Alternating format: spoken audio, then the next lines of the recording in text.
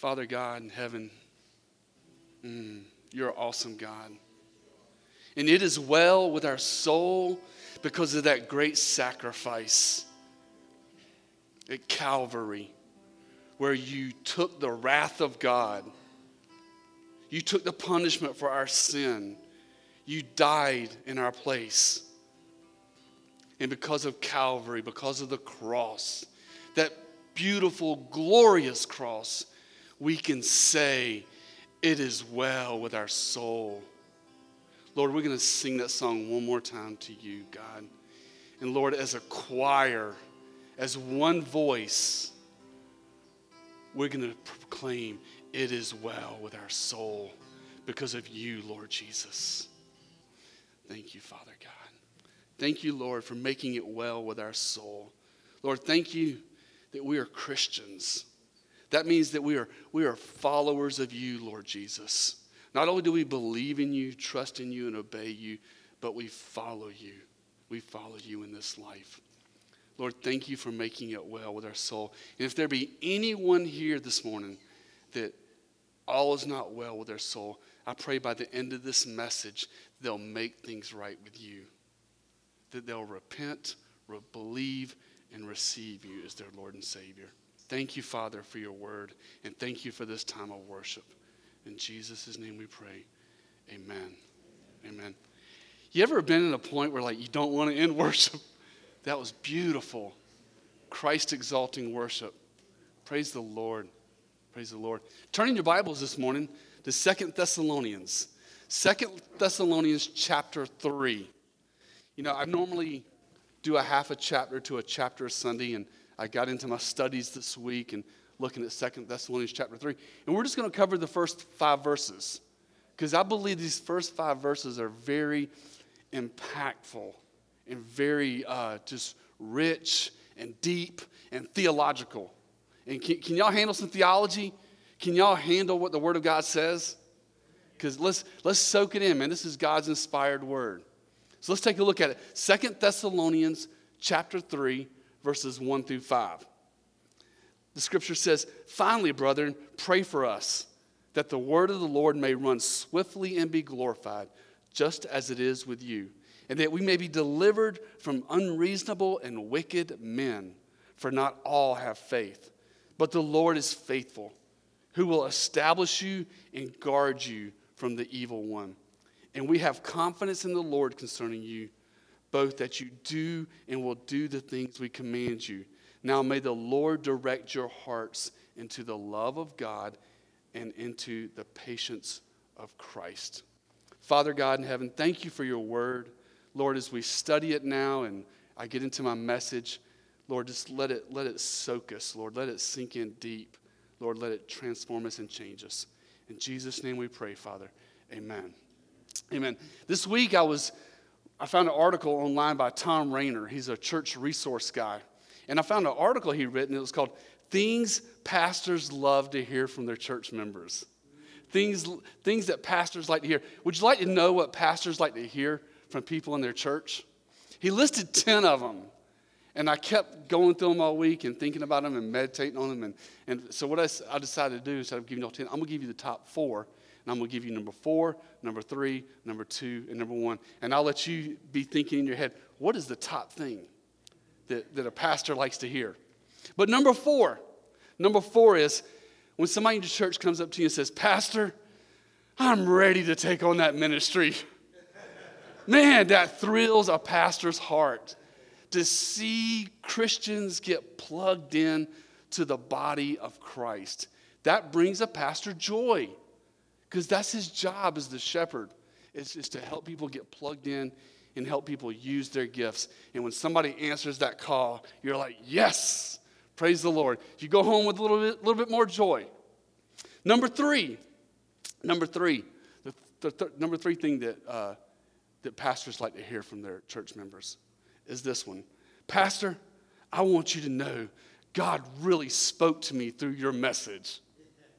And you're like, yes, praise the Lord. I'm very thankful for those times because it is very encouraging. All glory goes to God. No glory goes to the pastor. It's all about Jesus. It's all about the Holy Spirit working. But it does encourage the pastor to know that people are growing and learning in the Word and that Lord is speaking into their lives through the message. Number 2, near and dear to my heart. Pastor, I just want you to know, if I can help you and your family in any way, please let me know. I'm like, oh man, making my heart melt. But we're family. We're family. And sometimes people love the pastor, sometimes people hate the pastor. But they love the pastor when they say, hey, how can I help your family? And the number one thing that pastors like to hear from their church is, I will be praying for you. I will be praying for you. I have to admit, of all of them, I agree with Tom Rainer. Number one is probably my favorite, is to hear a church member come up to me and says, hey, Pastor, I'm praying for you. I appreciate that so much because I do not underestimate the power of prayer. Prayer is powerful. God moves when people pray. And just like any Christian or any pastor or any missionary, I thank you for those who pray for our leaders and those who and pray for me. So the title of my message this morning from 2 Thessalonians chapter 3, verses 1 through 5 is A Pastor's Prayer Request. A pastor's prayer request. It's a beautiful prayer. It's a beautiful 5 verses that Paul centers the prayer on God. God centers this prayer on God. It's a God-centered prayer, not a man-centered prayer. In other words, it's not about what all the things that Paul needed in life, but what would advance the kingdom. And as we study this, normally we teach verse by verse through the Bible. Well, this morning I'm going to teach phrase by phrase through the Bible. But as we study each phrase, look at the center of what the phrase is saying and how the focus is not on Paul himself, but on the Lord Jesus Christ. So let's take a look at verse 1. Verse 1, 2 Thessalonians chapter 3, verse 1. Finally, brethren, he says, pray for us. Huge statement right there. That is a huge statement for the apostle Paul to make. Did you know that despite him being the apostle and being the one that saw the glorified Christ in Acts chapter 9, being caught up to the third heaven in Corinthians, that Paul requested prayer often from the church. Paul requested prayer from the churches that he founded in Romans chapter 15, verse 30, 2 Corinthians 1:11, Ephesians 6:18 and 19, Philippians 1:19, Colossians 4:3, 1 Thessalonians 5:25, and Philemon 22. All those places, the apostle to the Gentiles, this is Paul. He says, please pray for me. Please pray for me. It wasn't always easy going for him. But Paul knew that the key to his success, even as the apostle to the Gentiles, the one who was establishing Christianity, the one through whose hands the Lord used to inspire most of the New Testament, he knew that his success depended on the Lord. And because his success depended on the Lord, he knew that prayer was the key. Paul poured out his life for the body of Christ. This apostle gave everything. He gave everything, just like pastors should. They should give everything for the body of Christ because they want them to succeed. And the pastor prays for the church. And at the same time, the church and the body should be praying for the pastor. But he pours out his life. And so now Paul's saying here in verse 1, the very beginning, he says, now, brethren, pray for us. What does this statement reveal to us about Paul? It reveals to us his humility. It reveals to us the humility that the apostle Paul possessed. Remember, he encountered the glorified Lord Jesus Christ on the road to Damascus. He saw the bright, blinding light. I have not seen Christ. I live by faith in him and my trust in him, my faith in him. But Paul had seen him. He had seen that bright, blinding light. In 2 Corinthians chapter 12, Paul talks about being caught up to the third heaven. He had seen the glory of God. He had seen the Lord. But in his humility, despite all these supernatural revelations, Paul is now saying, finally, brethren, pray for us. Pray for us. The apostle was asking for prayer. And we're going to see in verse 1 here 2 prayer requests. Let's look at next part of verse 1. Finally, brethren, pray for us that what's the prayer request?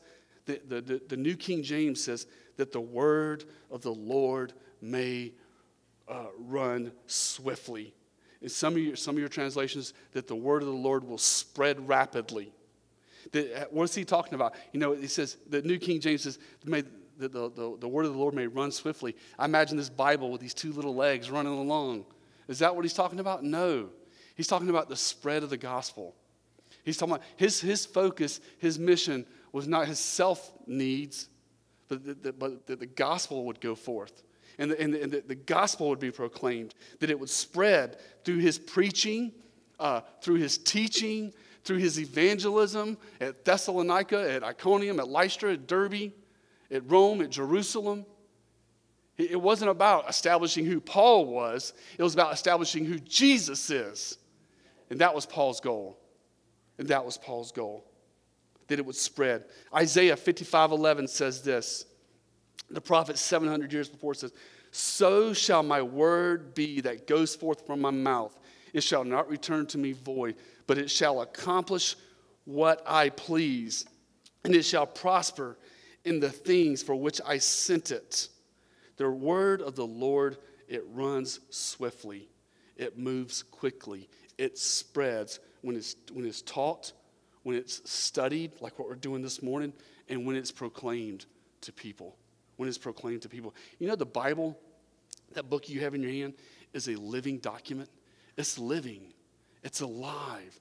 And because it's living and it's alive, it has the ability to grip your heart and take hold of your emotions and take hold of your heart and take hold of your mind. Hebrews 4:12 says, for the word of God is living and powerful and sharper than any two-edged sword, piercing even to the division of soul and spirit and joints and marrows, and is a discerner of the thoughts and intentions of the heart. That is what our scriptures are. They're alive and they're living. And the power and the authority of the Bible, the power of the word, is quenched when we don't open our Bibles. When we don't open our Bibles and we don't proclaim it. We don't teach it. We don't attempt to spread the scriptures and what God has says. Pastors and leaders make a grave mistake when we think that our wit, our charm, and our clever words are greater than God's word. I heard a preacher say one time, God's word is like a lion in a cage. And how do you let the lion go do his thing? You open the cage up and you just let the lion out. And that's what I believe with Scripture. That's what I believe what the Word of God does. When we just let it out and we teach it and proclaim it. The Bible, the Scripture says faith comes by hearing and hearing by the Word of Christ. It is what changes people. So that's part one of his prayer in verse 1. We're still in verse 1. Look at the next part of verse 1, the last 1/3 of verse 1. He says, and be glorified just as it is with you. What be glorified? He's talking about the word of the Lord. And so that the word of the Lord will be glorified just as it is with you. The question we have to ask ourselves when we look at this is, how is God's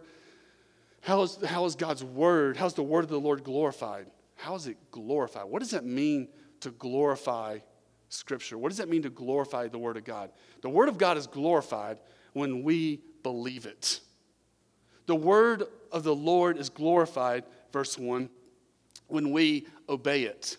The word of the Lord is glorified when we trust it, when we follow it, when we make it for what it is, the word of God, and we let it govern and dictate our life and govern our relationship with the Lord Jesus Christ. We are glorifying the word of God when we open the word of God and we follow the word of God and we get on fire for the Lord through his word. That word glorify there in verse 1, the word glorify means to honor. It means to exalt. Psalms 138 verse 2 says that God exalts his word above his name. Do you know that? God, that's sometimes that's hard for me to understand. But that's what Psalms 138:2 says. It says he exalts his word above his own name. Why does Psalms 138:2 say that? Basically what it means is this. God stands behind his word. God stands behind his word. His word is as good as who he is, and he is faithful to his word. His word is true, and his word can be trusted, and we glorify it when we believe it, obey it, trust it, and follow it. That's verse 1. Verse 1 of this prayer. Let's look at verse 2. Verse 2 says, 2 Thessalonians chapter 3, verse 2, that we may be delivered from unreasonable and wicked men. And not all have faith. The Apostle Paul in the New Testament, he lived on the run. He was a wanted man. He did not have a place to live and lay his head every night in one city because he stayed on the run. One reason was to share the gospel and to proclaim the good news. But the other reason is because he was hunted. He was hunted. He was wanted, dead or alive. He was persecuted. He was persecuted by Jews, the Pharisees. He was persecuted by evil men. Just a quick overview of his New Testament journeys. In Acts chapter 9, verse 24, he's at Damascus. And verse 24 says, the Jews watched the gate day and night to welcome him. It's not what it says. It says, the Jews watched the gate day and night. Go check it, chapter 9, verse 24, to kill him. Not to hurt him, not to stop him, but to kill him. They wanted to kill him. Acts chapter 13, verse 24. They're at Antioch. And the scripture says there that they faced fierce opposition. Acts chapter 14, verse 5, he's at Iconium. And it says there in chapter 14, verse 5, they attempted to abuse and stone them. It continues. Acts chapter 14, verses 19 through 20. They're at Lystra. Paul is stoned, and they drag his lifeless, dead corpse out of the body, thinking he's dead. And the disciples gather around him and pray, and God raises him up. And we believe that that's when he had the out-of-body experience that he talks about in 1 Corinthians chapter 12, where he's called up to the third heaven. Acts chapter 16, it doesn't stop. He's living his best life now. He's moving forward. Acts chapter 16, he's at Philippi. What happens at Philippi? He's beaten. He's beaten with rods, and he's jailed with Silas. It wasn't an easy life for Paul. He lived on the run, and he says it right here in verse 2. And his prayer was that he be delivered from unreasonable and wicked men. He says, for not all have faith. Who are the perverse and evil men here? The perverse and evil men here that he's talking about in verse 2 are not sinners. They're not the people in the world that he's trying to evangelize. The people that are perverse and evil here that he talks about are those who oppose the gospel. Those who oppose the gospel of Jesus Christ. At the very end of verse 2, a lot of your translations will say, for not all have faith. Some of your translations insert the definite article of the before faith. And it reads, for not all have the faith. So what he's saying here is not all men believe the gospel. Not all men have received Jesus Christ as Lord and Savior. Not all people embrace this message of Christianity. And it's those people that was trying to inflict harm and pain and great suffering on the apostles as they traveled throughout the first century Roman world, spreading Christianity. And a lot of times we say, hey man, it's time to go back to the New Testament church. It's time to go back to Acts. And to that I say amen. But be careful what you ask for. Be careful what you ask for.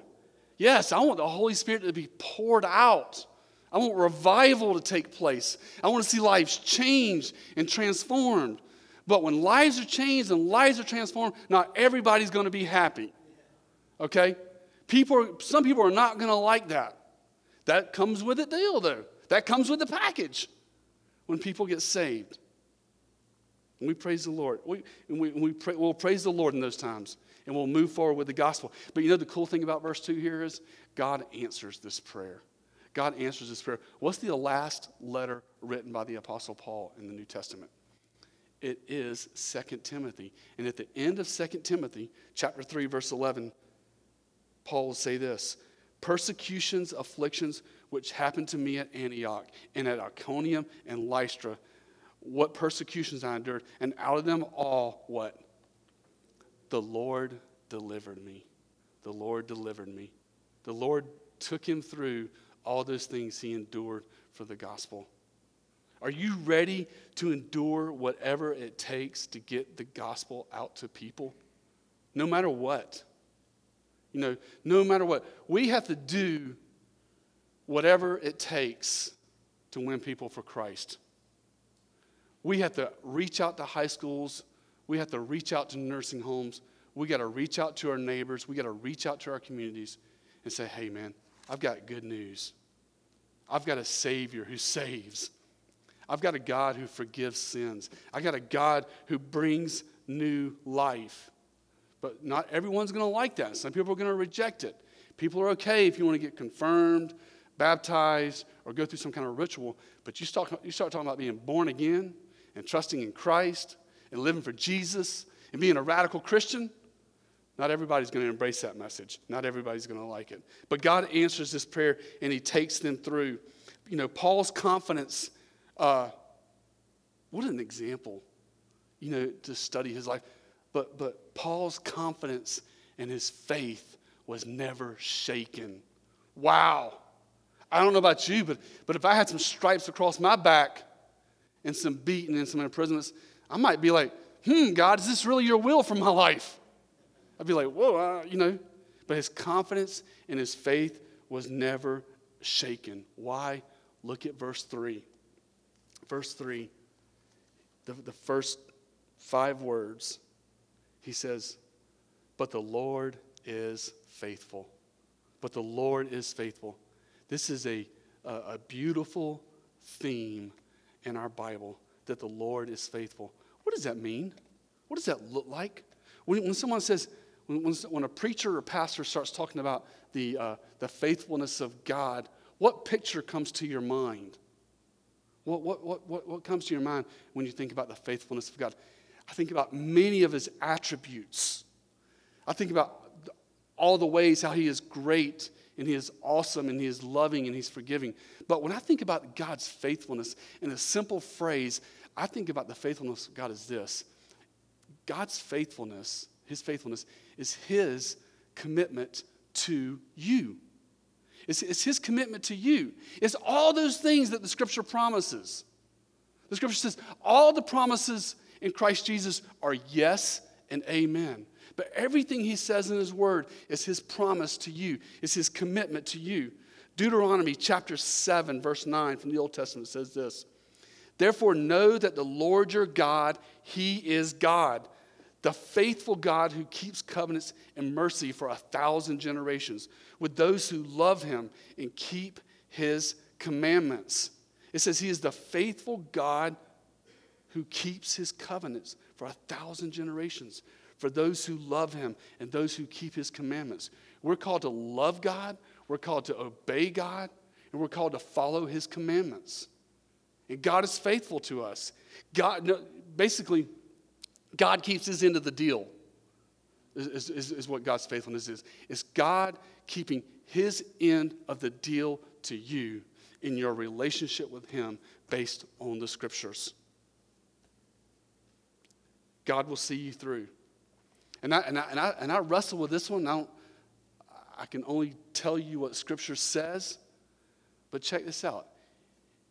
Even if you're faithless, what? That's what the Bible says. Even if you're faithless, the Scripture says God will be faithful. 2 Timothy chapter 2, verse 13, if you're taking notes. It says, if we are faithless, he remains faithful, for he cannot deny himself. He cannot deny himself. His attributes and who he is never changes. Never changes. No matter what you do or don't do, his attributes do not change. Then he says in verse 3, so verse 3, let's look at it again. But the Lord is faithful. And the next part of the phrase is, he says, who will establish you and guard you from the evil one.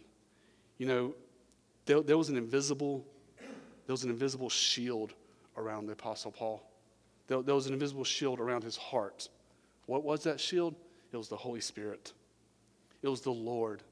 It was the Lord that kept him going, that kept him enduring everything he went through for the gospel. No man in his right mind would endure that persecution in his own flesh. It took something supernatural. It took something powerful. It took something above and beyond this world to come into this world and into his life and give him the ability to endure and to be established. Verse 3, and the one that would guard he will guard you from the evil one. In 1529, Martin Luther wrote a song that many of us have sung, and many of us know. It is called, "A Mighty Fortress is Our God." A mighty fortress is our God. And in that song, if you go home and study it and you go home and look at it, God is referred to as a bulwark, never failing. A bulwark, never failing. A bulwark in the ancient times was the reinforced siding of the ancient ships. And the purpose of the bulwark was to keep the sailors on the inside safe.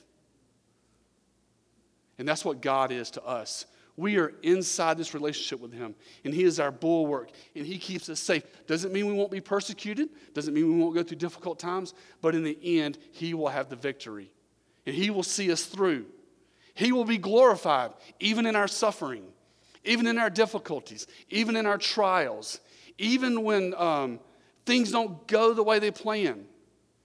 His word says he will be glorified. He will be our bulwark. He will protect us, and he will keep us safe and take us from here to glory. The Lord Jesus Christ is our refuge. He is our refuge. He is our shield.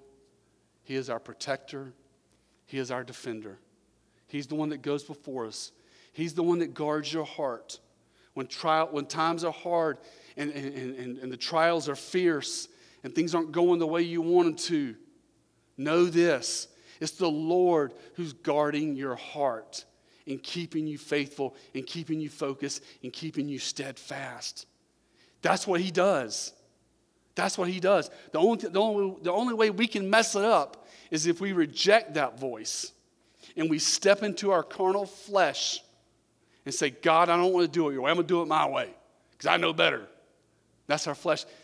As long as we stay away from that temptation of carnality and flesh and do it in our own strength, we can say with all confidence that he will guard our hearts, that he will guard your heart. You, individually, not just us, but Greg on an individual basis, on Troy. He will guard your heart on whatever you go through. It says it right there. Verse 13, but the Lord is faithful, who will establish you and guard you from the evil one. He's talking to the Apostle Paul, but through the inspired scriptures that's written for us, this is a promise to us in verse 3. Verse 4. Verse 4 in this prayer, beautiful prayer, 2 more verses. He says, and we have confidence in the Lord concerning you, both that you do and will do the things we command you. Wow. Wow. Verse 4 is the heart cry of every pastor. Verse 4 is the heart cry of every pastor. It's the heart cry of every leader. It's the heart cry of every Christian leader. And that is this, that the people that listen to his teaching or listen to their teaching will take to heart what is being taught. You know, I study my heart out. I seek the Lord. I lay out my messages and with the hopes that the people, the Christians that choose to come worship at Calvary Chapel Armo will soak in the Bible teaching. And I don't, verse 4 says, and we have confidence in the Lord. I don't rest in my own confidence. I don't rest in my own wit or my own charm or my own words. I simply rest in the authority of the Bible. And that's why as Calvary Chapel Church, we go chapter by chapter, verse by verse. When I discovered this church, I was like, this is where I want to be. This is where I want to be. Because I want to grow and learn in the Word. My one request, back in, I don't know, 10 or 12 years ago, but as me and Irene were looking for a church, our one request, our one thing that had to take place is they had to open the Bible.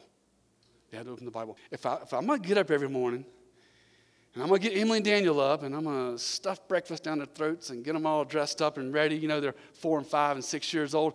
If I'm going to go through all that and make a mad rush out the door, which I know many of you do, especially with young kids, and I'm going to go through all that trouble to come to church, Pastor, please open the Bible.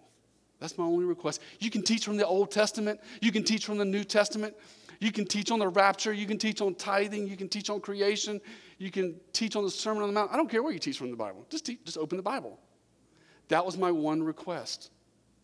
And that's the heart cry of the shepherd, verse 4, is the people will take to heart. He says, we have confidence in the Lord concerning you, both that you do and will do the things we command you. Paul's like, guys, please listen to me. Please listen to me. My message is not from myself. My message is from the Lord Jesus Christ. My message is from the Lord. And that was his heart cry. You know, our job as a pastor is to encourage you and to challenge you. I say it again, our job as a pastor, the job of a pastor teacher, is to encourage the saints and challenge the saints. That means some Sundays you're going to leave here with a hop, skip, and a jump. And you're going to be pumped up and you're going to be excited and you're going to go home singing. Some Sundays you're going to leave here and your toes are going to be stepped on. And that's okay. Because that's the job of a pastor, is to encourage you and challenge you. Sometimes you're going to go home, I can't believe that pastor said. Can you believe him? He challenged me in this one area of my life and I don't like it. And if you find yourself in that place, then praise the Lord. As long as it came from the Word of God, I'm cool with that. But that's our job. Verse 5 in this prayer. This is a beautiful prayer, by the way. You know, I said this is the prayer of a pastor, but you could say this is the prayer of a missionary. You could say this is the prayer of an authentic Christian who wants to be used by God, okay? So this isn't just the pastor's prayer. This is all of our prayer. You know, if you want to be used by the Lord, make this your prayer. Make this your prayer in your ministry to your family, to your home, and the church, and where you're at. Verse 5, he says, now may the Lord direct your hearts into the love of God and into the patience of Christ. What a beautiful way he ends this prayer. And notice he says, may the Lord direct your hearts. Why does he say, may the Lord direct your hearts? Why does he say that? May the Lord direct your hearts. Your heart, when we talk about the word heart, and we're teaching, the heart is the center of who you are. That's really who you are. It's your heart. It's that soul, that spirit, that person that's on the inside of this flesh of who you are. That person I can't see, but God sees. God sees who it is. And he says, he's saying here, may the Lord direct your hearts. The heart is the center of who you are. It's the helm of a ship. You know, and when God gets hold of your heart, he gets hold of everything. I think about an aircraft carrier. I was on the Eisenhower for a couple of years. Stayed Hayes, Gray, and underway. Aircraft carrier is 97,000 tons.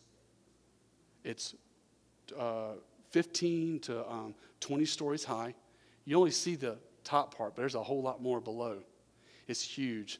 6,000 sailors at sea. Think about 6,000 sailors. Think about each sailor eating 2 eggs every morning. That's 18,000 eggs served.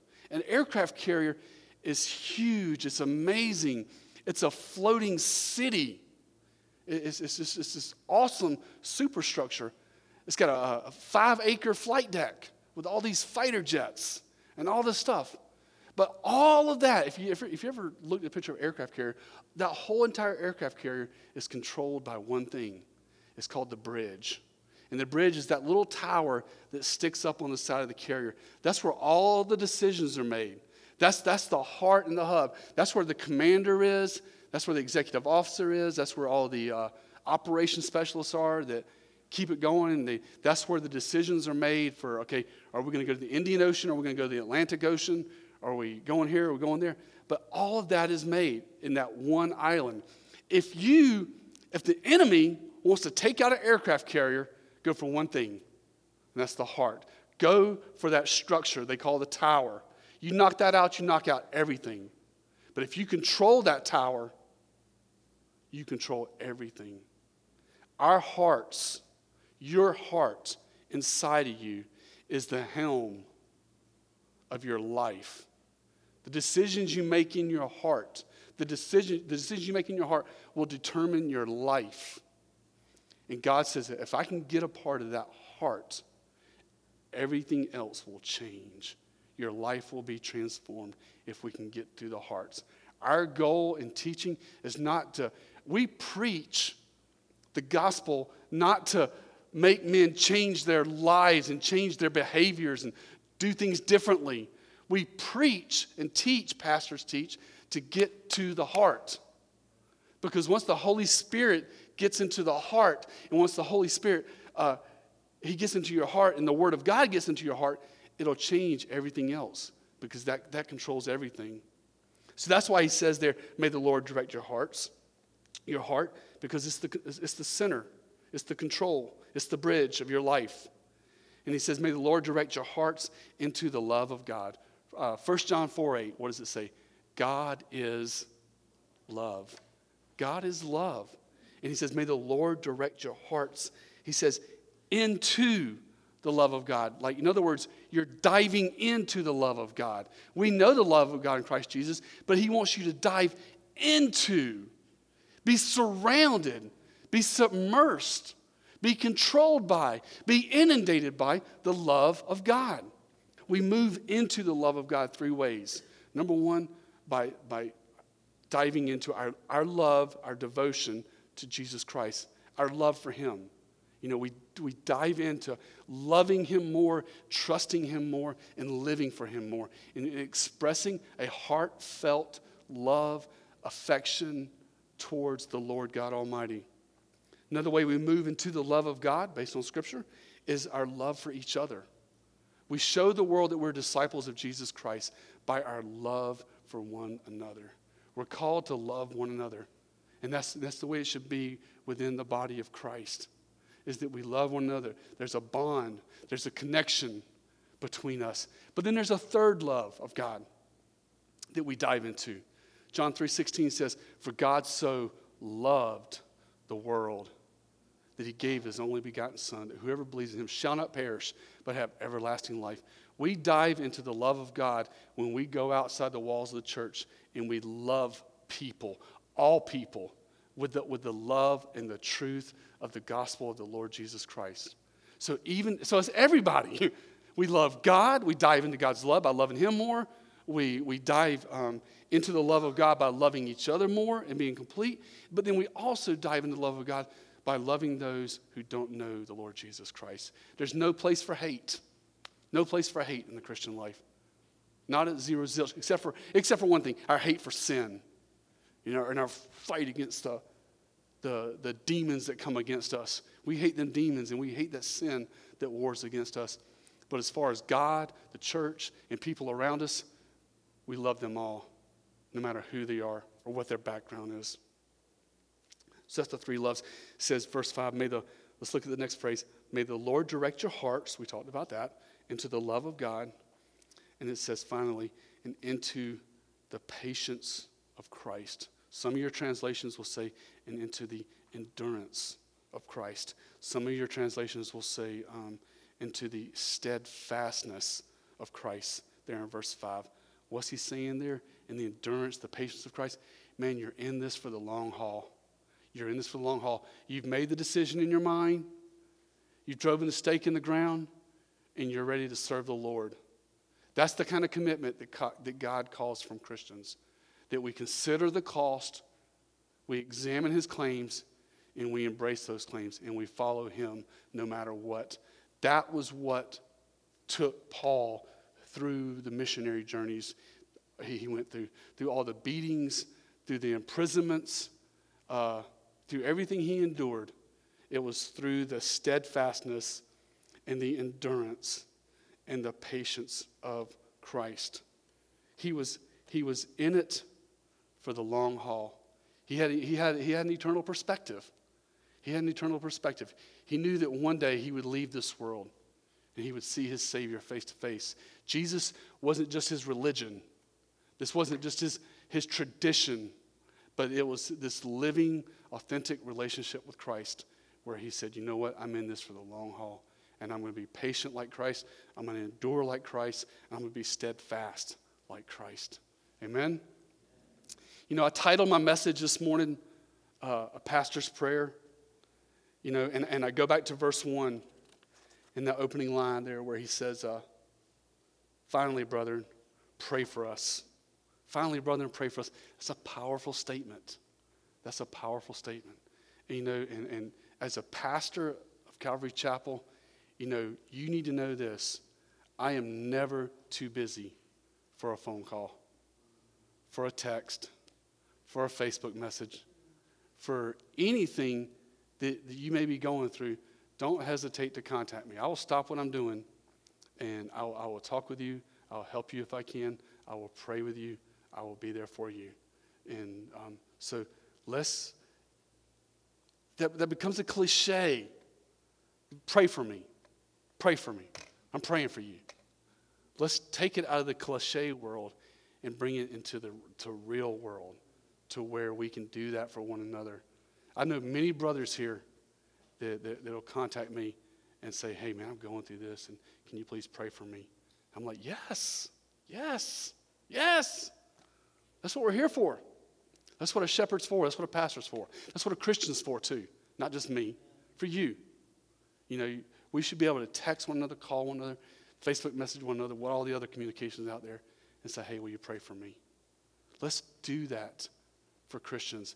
Let's show our love by our ability to pray for one another, care for one another. Amen? Amen. One more Sunday, and we'll finish up our study through Thessalonians.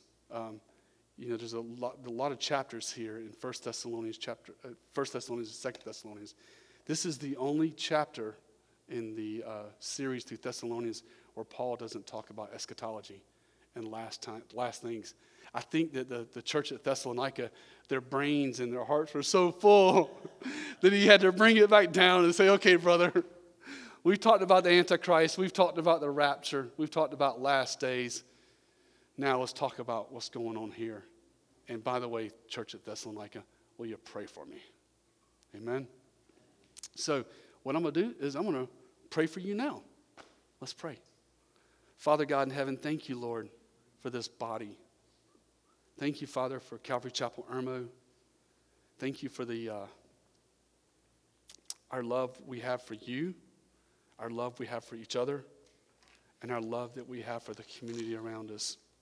Lord, let that increase in greater measure. Let that increase in every single one of us, Lord. Not just me, not just the guys in the sound booth, not just the worship team, but on every believer. Lord, let our love grow, Lord, and let our availability for praying for one another be greater. Lord, let us welcome those prayer requests from our brothers and sisters. And Lord, let us meet the needs of the body in ministry. Lord, we love you and we praise you, and we thank you, Lord, for your word this morning, and thank you for what it does in our lives. In Jesus' name we pray, Father. Amen. Amen.